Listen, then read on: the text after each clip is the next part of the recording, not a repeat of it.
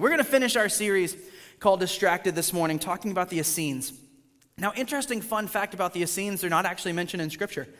They're not found, there's no verses about the Essenes, but we do know historically from writers like Josephus and several other first century Jewish authors and historians that the Essenes were a fairly large group of individuals, and right now I've got this super amazing opportunity to be going back to school to get my Master's of Divinity, and so I'm in the process of doing that, and I'm doing it through our denomination, the FEC, and so I've been able to go to 3 different seminaries actually during my time and taking online classes, and so I knew this series was coming up, and so I sent an email to all of my professors I've had so far, and I said, out of these four groups, the Pharisees, the Sadducees, the Zealots, and the Essenes, which one is probably most represented in the American church today?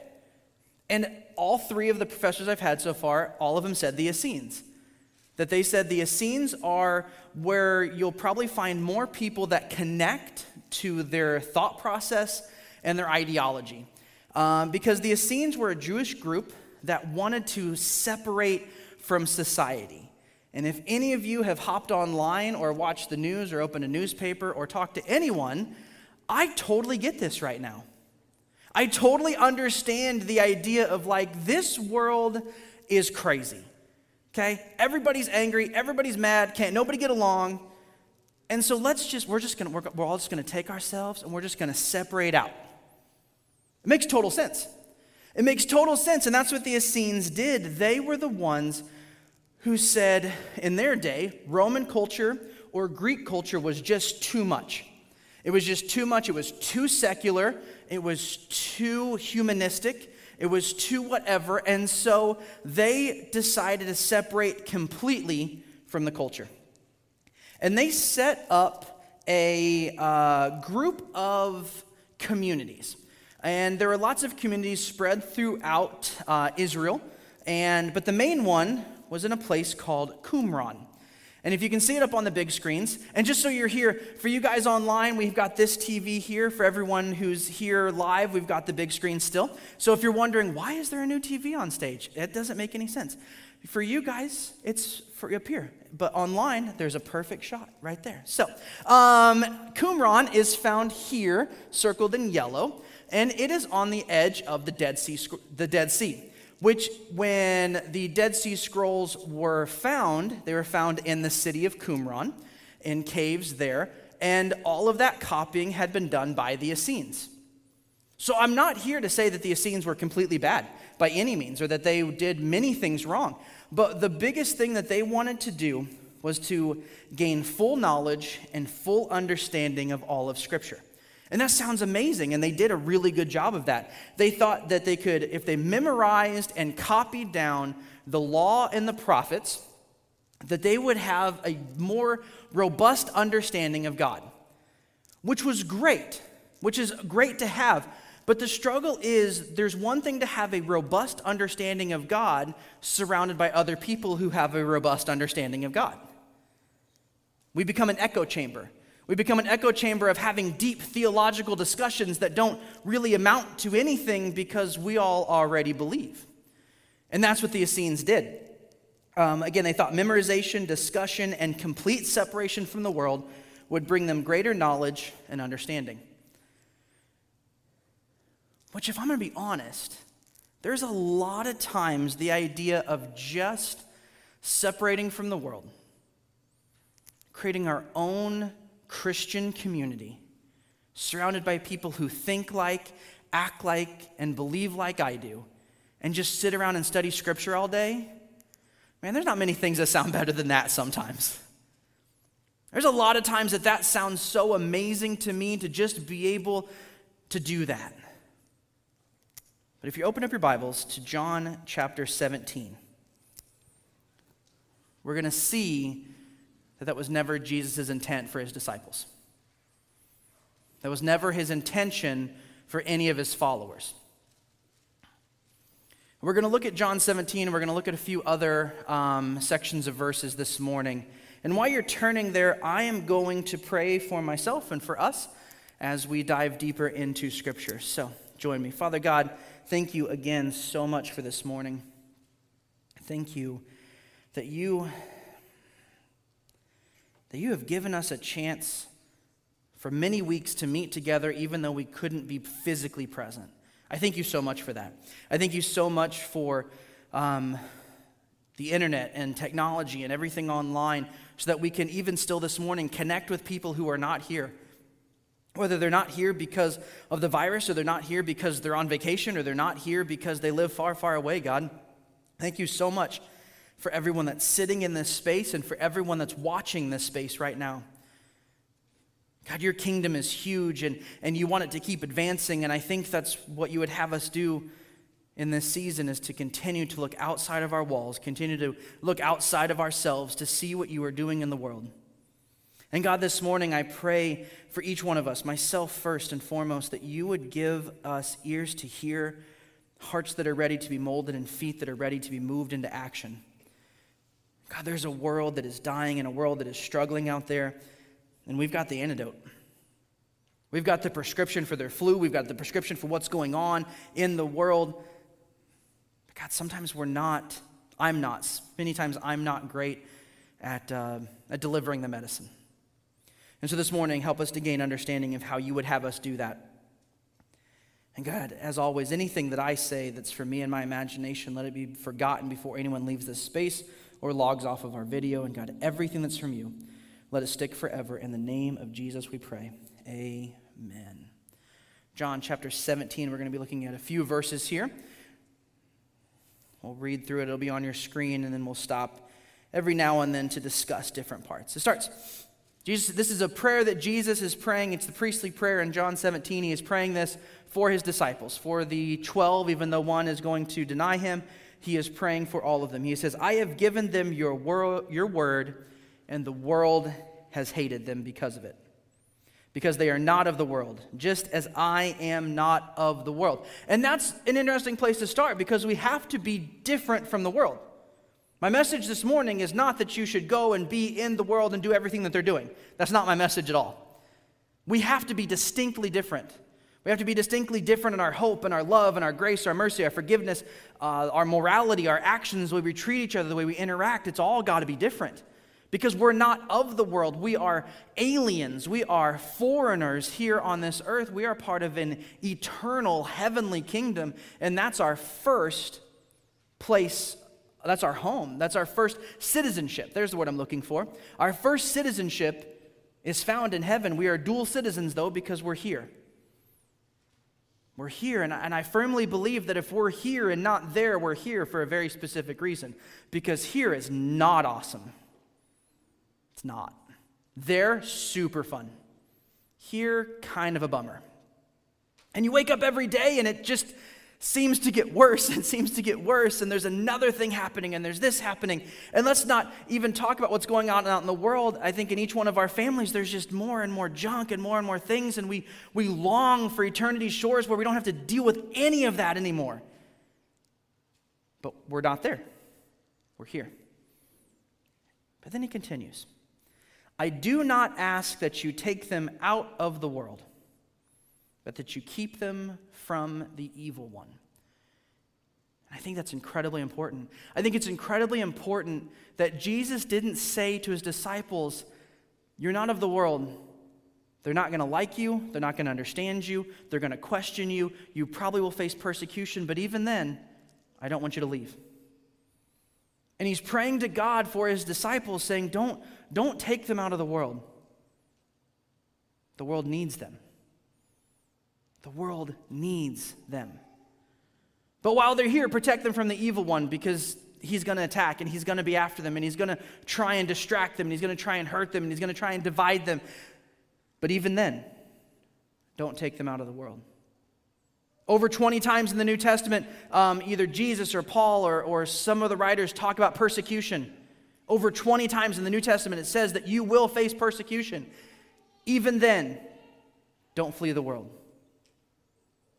Even when they're arresting you, and even when they're killing you, and even when they're doing these things, and even when they're putting down who you are, don't leave the world.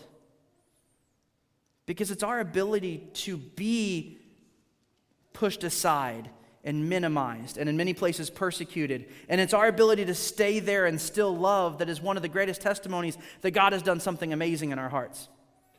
Because the easiest thing is to run away and hide, which is what the Essenes did. Roman culture is too hedonistic, too secular, too worldly, too sinful. I can't be a part of that. I'm going to run away. And Jesus said, no. Don't be a part of that, but be right next to it. Stay in the world. Matthew 28, we talk about it all the time. Matthew 28, Jesus tells his disciples to go into all the world. In Luke 24, he says, repentance and forgiveness shall be proclaimed to all the nations. We can't do that if we remove ourselves from the world.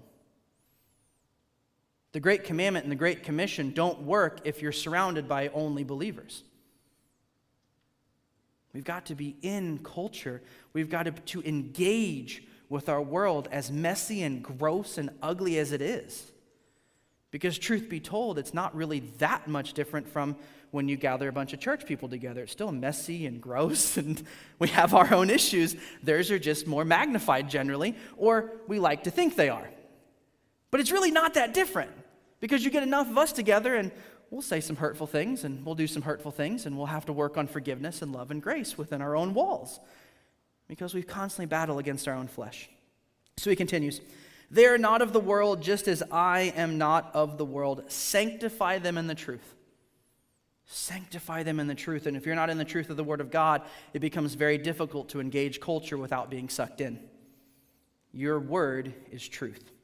He continues, as you sent me into the world, so I have sent them into the world. I have sent them into the world. And for their sake, and for their sake I consecrate myself, that they may also be sanctified in truth. Speaking of his crucifixion and resurrection. And then he goes, I do not ask for these only, but also for those who will believe in me through their word. This is one of the really cool parts about Scripture, is that in this moment, Jesus is praying for you and I. I don't know why, but that really struck me this week as I was studying this message. Jesus here is praying for you and for me. Because the reason we believe is through the word that the disciples gave. The word that the disciples gave that Jesus is the Son of God, that he came to earth and they saw him with their eyes, touched him with their hands, saw him resurrected. That is the word that we have believed through. And so in this moment, Jesus is expanding the prayer. Because that's one of the biggest arguments that I've read from some theologians is, well, Jesus was really only talking to his 12 disciples when he said, go into the world. I'm like, well, then you're just not reading the rest of the chapter. He expands it here. And it's blatantly obvious. I do not ask for these only. I'm not asking for these things just for these 12. I'm asking for the multitude of believers throughout the rest of time until he comes back, that they don't exit the world. That I'm sending all of my believers from that moment until he returns. I'm sending all of them into the world. I'm sending them, all of them, into the world. That they will be one. Just as you, Father, are in me and I in you, they may also be in us. Amazing prayer. And then he concludes this section, so that the world may believe that you have sent me. Now, part of that statement is the unity that is found within the church. When we are one with God and he is one with us and we are one with each other, that is part of what will cause people to believe that God sent Jesus to the world. But the other part is the fact that we go into the world, that we exit our safety nets, our safe homes, our safe churches, and we enter into the world. That is what part of what he's saying, that they may believe. Because it's very difficult to believe if no one who already believes is telling you to believe. The majority of people who don't believe don't wake up in the morning and go, I should really check out that Jesus guy.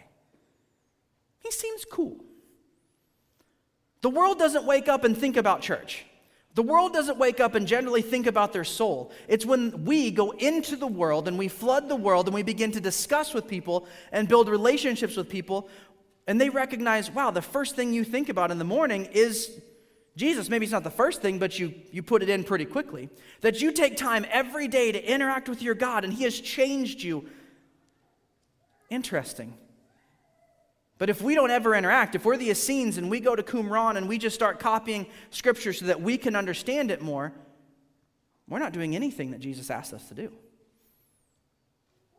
Now, I will say, in your own time, get alone, memorize the Word of God, understand it, discuss it together, absolutely, but that can't be the total encompassing of what we do in church. Because then we're just building each other up, which a lot of times we need. But I had someone tell me one time that they see churches full of what they call pew potatoes. Not couch potatoes, pew potatoes. That get so filled with knowledge and so filled that then they just burst on the person next to them. And we're all just bursting next to each other, getting covered with each other's knowledge. And the world's doing what the world does. And how do I know this is important right now? Because it just came out that the Southern Baptist Convention is at its its highest rate of loss in 100 years. The largest denomination in the United States had its greatest loss of members over the last year that it's had in 100 years.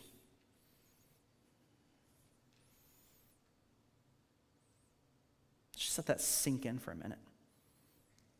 Andy Stanley, who runs North Point Church in Atlanta, I was at a conference with him, not with him, I didn't go with him, he was there, I was in the audience. But he was there, and he was talking, and he was saying that a few years back, one of the speakers at the Southern Baptist Convention said, Southern Baptists are really only good at evangelizing their children. And everyone was just like, uh-huh. And it really bothered him because, that's awesome, we should evangelize our kids, but what about everyone else's kids? What about the multitude of families that don't believe? And we've talked about it before in Harrisonville. There's 7,500 people that probably don't believe. What about them? What about them? Let's look at Matthew 5. Because Jesus gives us, on the Sermon on the Mount in Matthew 5, he gives us even more steps and more ideas on how we're supposed to do this. Matthew 5, he's standing on a mountain looking down. That's why it's called the Sermon on the Mount. They're really clever. And so he's standing on a mountain and he's talking to a bunch of different people. And in this, so he goes back and forth, and it can be kind of confusing sometimes who he's talking to, because there'll be times he's talking to the whole crowd, and then it's almost like the front row is his disciples, and then he moves his focus in on them. And then there's his disciples, but some of his followers, and so he expands to them. And then he goes back to talking to the whole crowd again, and it can be a little challenging sometimes to know exactly who he's talking to. But in this moment, he is talking to his disciples and his followers. People who are following, who are interested, who are beginning to understand. And at this point, let's be honest, no one really believes that Jesus is the Son of God. No one at this point really believes that Jesus is the Messiah. They're interested, they're intrigued. He's done some things, he's amazing, but we're not ready to believe yet. And so he says in Matthew 5:13, "You are the salt of the earth. But if the salt has lost its taste, how shall its saltiness be restored?" So if we're like the Essenes, and we separate from culture, what we become is a giant pile of salt. That's what we are. We're a giant pile of salt. Now, salt is very much like soap. Only works when it's applied. Soap in a container is useless. Soap applied does what it's supposed to do. Salt in the shaker, salt in a pile doesn't do any good. It's just there. It just exists. And for most of the world, that's the church. For most of the world, the church just exists. It doesn't impact them at all. It doesn't influence what they're doing. It just exists. It is a thing. Just like a pile of salt would be a thing. Now, when you begin to apply that salt to meat, it slows down the decay process. It preserves things. But you have to apply the salt to something. You have to be hands-on. So I love that Jesus first uses the idea of salt in telling people that you've got to be engaged in the world, because you can't be engaged. It's not like you can take the salt and throw it. and hope it kind of sort of lands on the meat that you're trying to preserve. Now, I'm not a salt expert. I'm not a meat curing expert, but the little bit of research I did is that every single day you have to take the piece of meat and you have to rub and push that salt into it every single day for multiple days. You have to be engaged. You have to be hands-on. You have to be consistent. You can't do it from a distance. And that's how we're supposed to engage with the world. We've got to be consistent. We've got to be present. Now, if you're like me, I am really, really good when I interact with the world at pointing out where they're doing it wrong. Maybe you're better than me. Maybe you're like much more Christian than I am and understand evangelism much more than I do. But I tend to get so frustrated with a lack of morality sometimes that I just want to attack. Not helpful. Because what I've learned is that people's greatest sin is usually tied to their greatest wound. I'm going to say that again. People's greatest sin is usually connected or tied to their greatest wound. And so if I'm the salt of the earth and I just go and attack their morality, I'm not trying to preserve them. I'm just shoving salt right into that wound.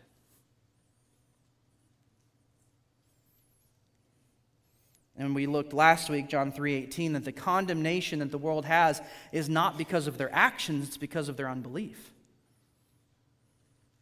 Jesus continues in Matthew 5:14 through 16. He says, "You are the light of the world. A city set on a hill cannot be hidden, nor do people light a lamp and put it under a basket, but on a stand, and it gives light to all in the house. In the same way, let your light shine before others, so they may see your good works and give glory to your Father in heaven." Again, what I like to do is take my flashlight and shine it directly in their eyes so that they can see better. Right? You just don't understand. You just need to see better. Let me shine it right in your eyes so then you can see. It's great. That's not what he says. He goes, let it shine before others. That was a moment for me.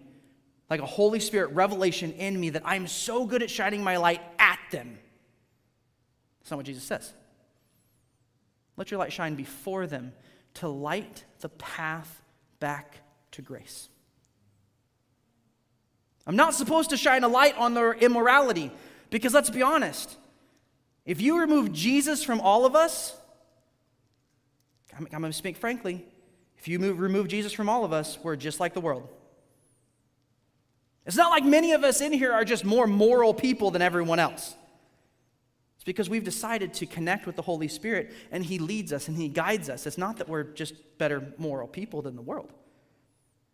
So you remove Jesus from us and we're just like them, but because we've got Jesus, we live a different way and we're supposed to shine our light before them to walk them towards grace. We spend far too much time interacting with the world by shining light onto their problems and not enough time shining light onto the solution to their problems. The solution to all of it is Jesus. The solution to anything you're dealing with right now is Jesus. The solution to all of my stress and all of my anxiety and all of my fear and all of your worry and all of the stuff that you're dealing with is Jesus. The solution to the immorality of the world and the way the world is going is Jesus. He is the light that brings people to salvation, that reconciles them back to their God. But what happens is that we as Christians, we don't always like to be the light. Because some people don't like to follow the path that we're lighting. So we throw a little salt at them, we shine the light, and they don't move, and we go, oh, we'll move on. It didn't work, I tried it. How many conversations, if you're a believer, how many conversations did people have to have with you before you believed? Even if you've grown up in church, how many Sunday schools did you have to go to before it finally clicked? Like, oh, this is it. This is truth. This is how it works. If you're online, how many times have you had to watch services and do different things and be in church before any of you ever believed? But once we believe, we think everyone should just get it immediately. And we forget what it says in Proverbs. You want to turn there, Proverbs 4. Because I've been asking God for forgiveness, and I've been repenting this whole week because I'm just not great at this. I'm just not great always at having empathy with people who are struggling with certain things. I see people, and I'm sure people can say the same thing about me. You see that they're making certain decisions, and you see that they're doing certain things, and you can see the outcome of what they're doing. And you just want to shake people sometimes, of like, just get it. Life is so much better with Jesus. It just is. And you just want to shake people sometimes, but I hope this verse in Proverbs can give us some real empathy. It was a real eye-opener for me. The way of the wicked is like deep darkness. They do not know over what they stumble. That was a heart check for me this week. Why am I getting so angry at people who walk in darkness and get angry when they fall over and hit their shin on the coffee table? Why do I get so angry at that? Why doesn't that break my heart? It breaks the heart of God. He's not up in heaven like, would you please get it? Come on. You keep hitting your shin on the same coffee table that you've been hitting your shin on for 15 years. Just once, look up. I'm right here. That's not what he's doing. He's like, oh, they did it again. They fell again. They're hurt again. The person that is made in my image, that I have put my breath inside, they just keep hurting themselves. They just keep hurting themselves. They just keep hurting themselves. And I think it breaks the heart of God, and my hope this morning is that it can begin to break ours as well.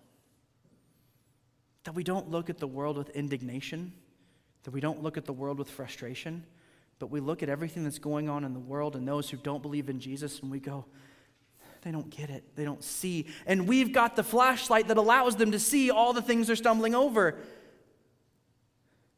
But how many of us are just so mad at the world that we've stopped caring? We've stopped engaging. We've stopped interacting. Last verse, Luke 1. Luke 1. Luke 1 is amazing, and it's got so many different prayers, and it's got so many different hymns and songs that are sung in Luke 1. And this moment, a man named Zechariah, who is the father of John the Baptist, who is the person who prepared the way for Jesus. He was the one who was out in the world saying, prepare the way of the Lord. He was out in the wilderness, and he was telling people the Messiah is coming, the Savior is coming, the answer to all of our problems is coming. The thing that the Jewish people had been waiting for since Abraham is coming into the world. And this is the end of Zechariah's prophecy, his prayer over his son. And I'm going to read just a few verses, and then we'll put up one verse on the screen. Zechariah is praying over his son after John the Baptist's birth, and he said, "And you, child, will be called the prophet of the Most High."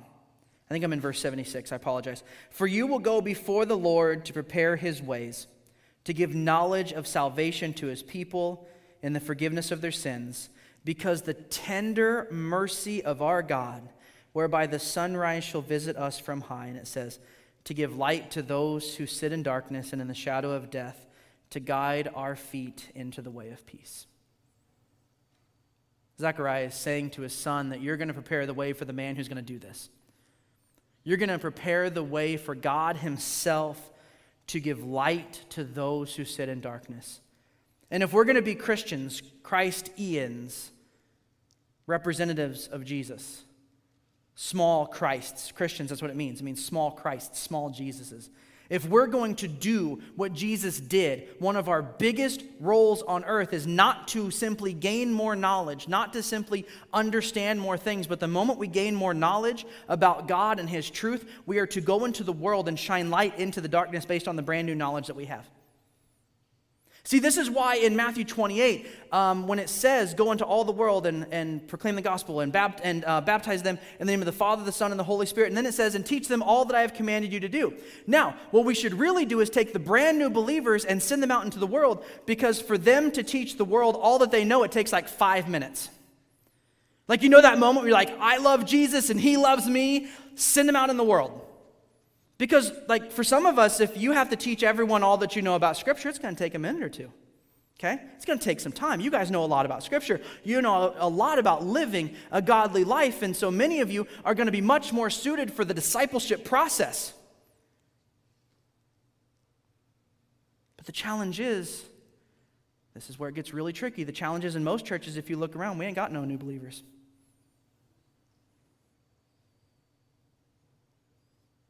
Don't. And it's not just our church, it's every church I talk to. Because we're not engaging. That's why my professors said that generally churches are a lot like the Essenes. They want to gather around with like-minded people and talk about things they already know. Instead of stepping out into the world, into the darkness, shining light before people, that they may see the good, not the moral. That's not the word good here. It's not moral, it's beautiful. So that they may see the beautiful things that we do. And through that, they will come to know who Jesus is. Because it says that they will come to glorify their Father in heaven, and there's only one way to glorify your Father in heaven, that's to first believe. And our actions are meant to be in the world. Now, that doesn't mean stop coming to church. That's not what I'm saying. That doesn't mean stop having coffee with like-minded people to build your knowledge. That doesn't mean stop studying Scripture to understand more and to memorize more and to gain more knowledge and to gain more wisdom. Do that constantly. And then the moment you have more of it, go to the world. Go to the world. I've got one story, one analogy to close with today. This is my actual closing. A lot of times I say in closing, and then I have like 4 closings. This is actually my closing, I promise. So when I was growing up, I was, both my parents worked all the time, and so from a pretty young age, I was home alone in the summer.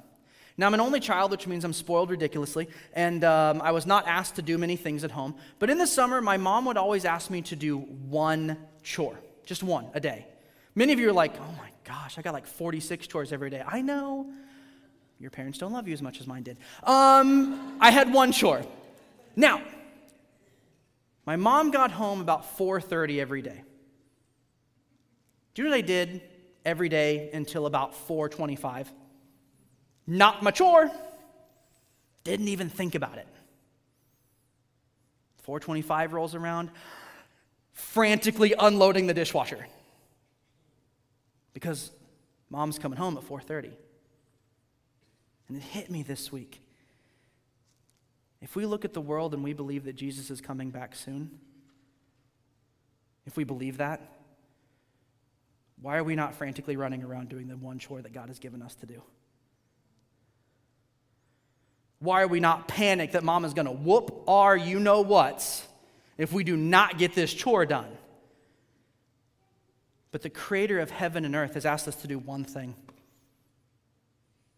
Love the Lord your God with all your heart, soul, mind, and strength, and love everyone else the same way.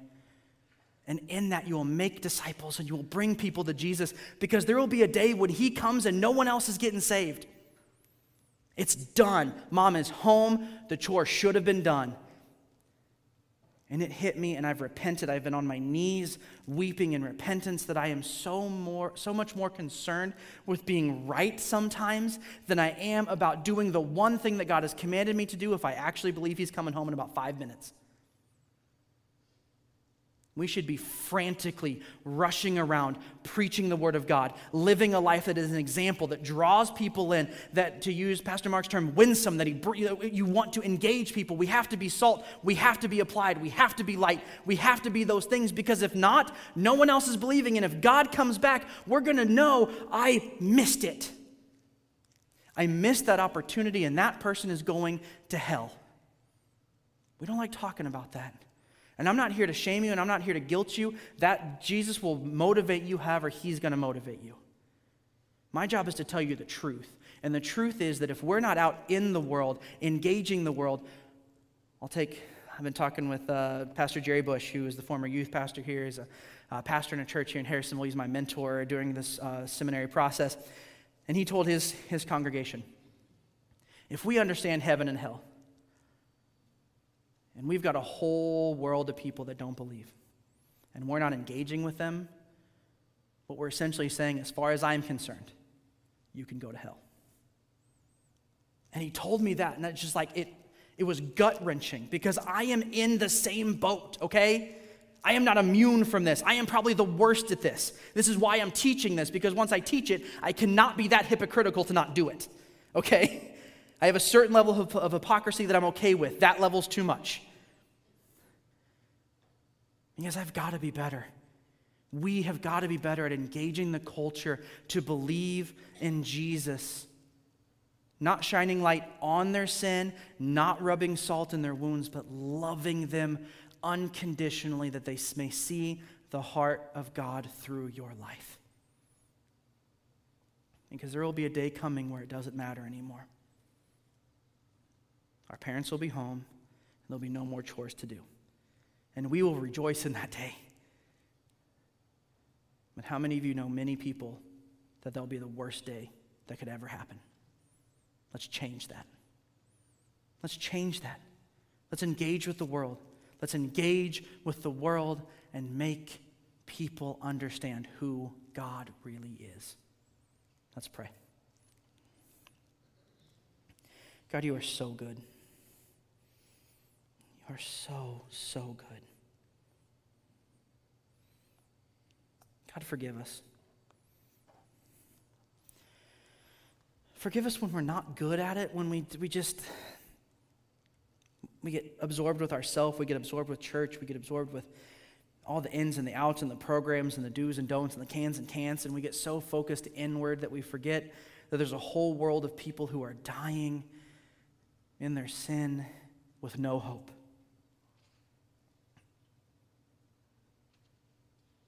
God, break our hearts for the world. May we not be like the Essenes who just remove ourselves from culture, to remove ourselves from society. May we step in. And God, as Jesus said in Matthew 5,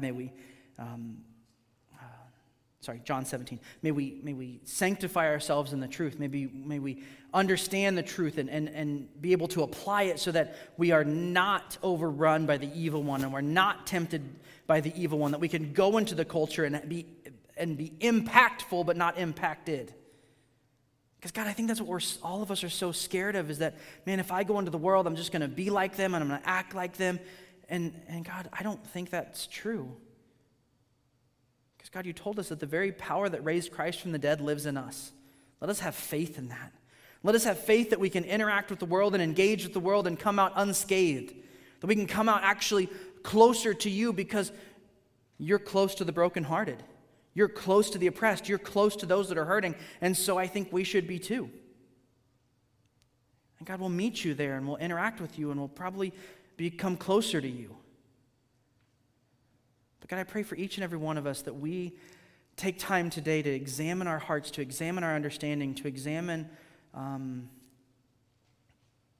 have we separated from the world? Have we become monks in a monastery who are just surrounded by people who think like us? Or do we have friends? Do we have associates? Do we have people that we know that are not like us? God, help us to extend our circles. Help us to love more people. Help us to love you better. Help us to love everyone else better. God, we love you. We love you so much. Help us to love better. In the name of Jesus we pray. Amen.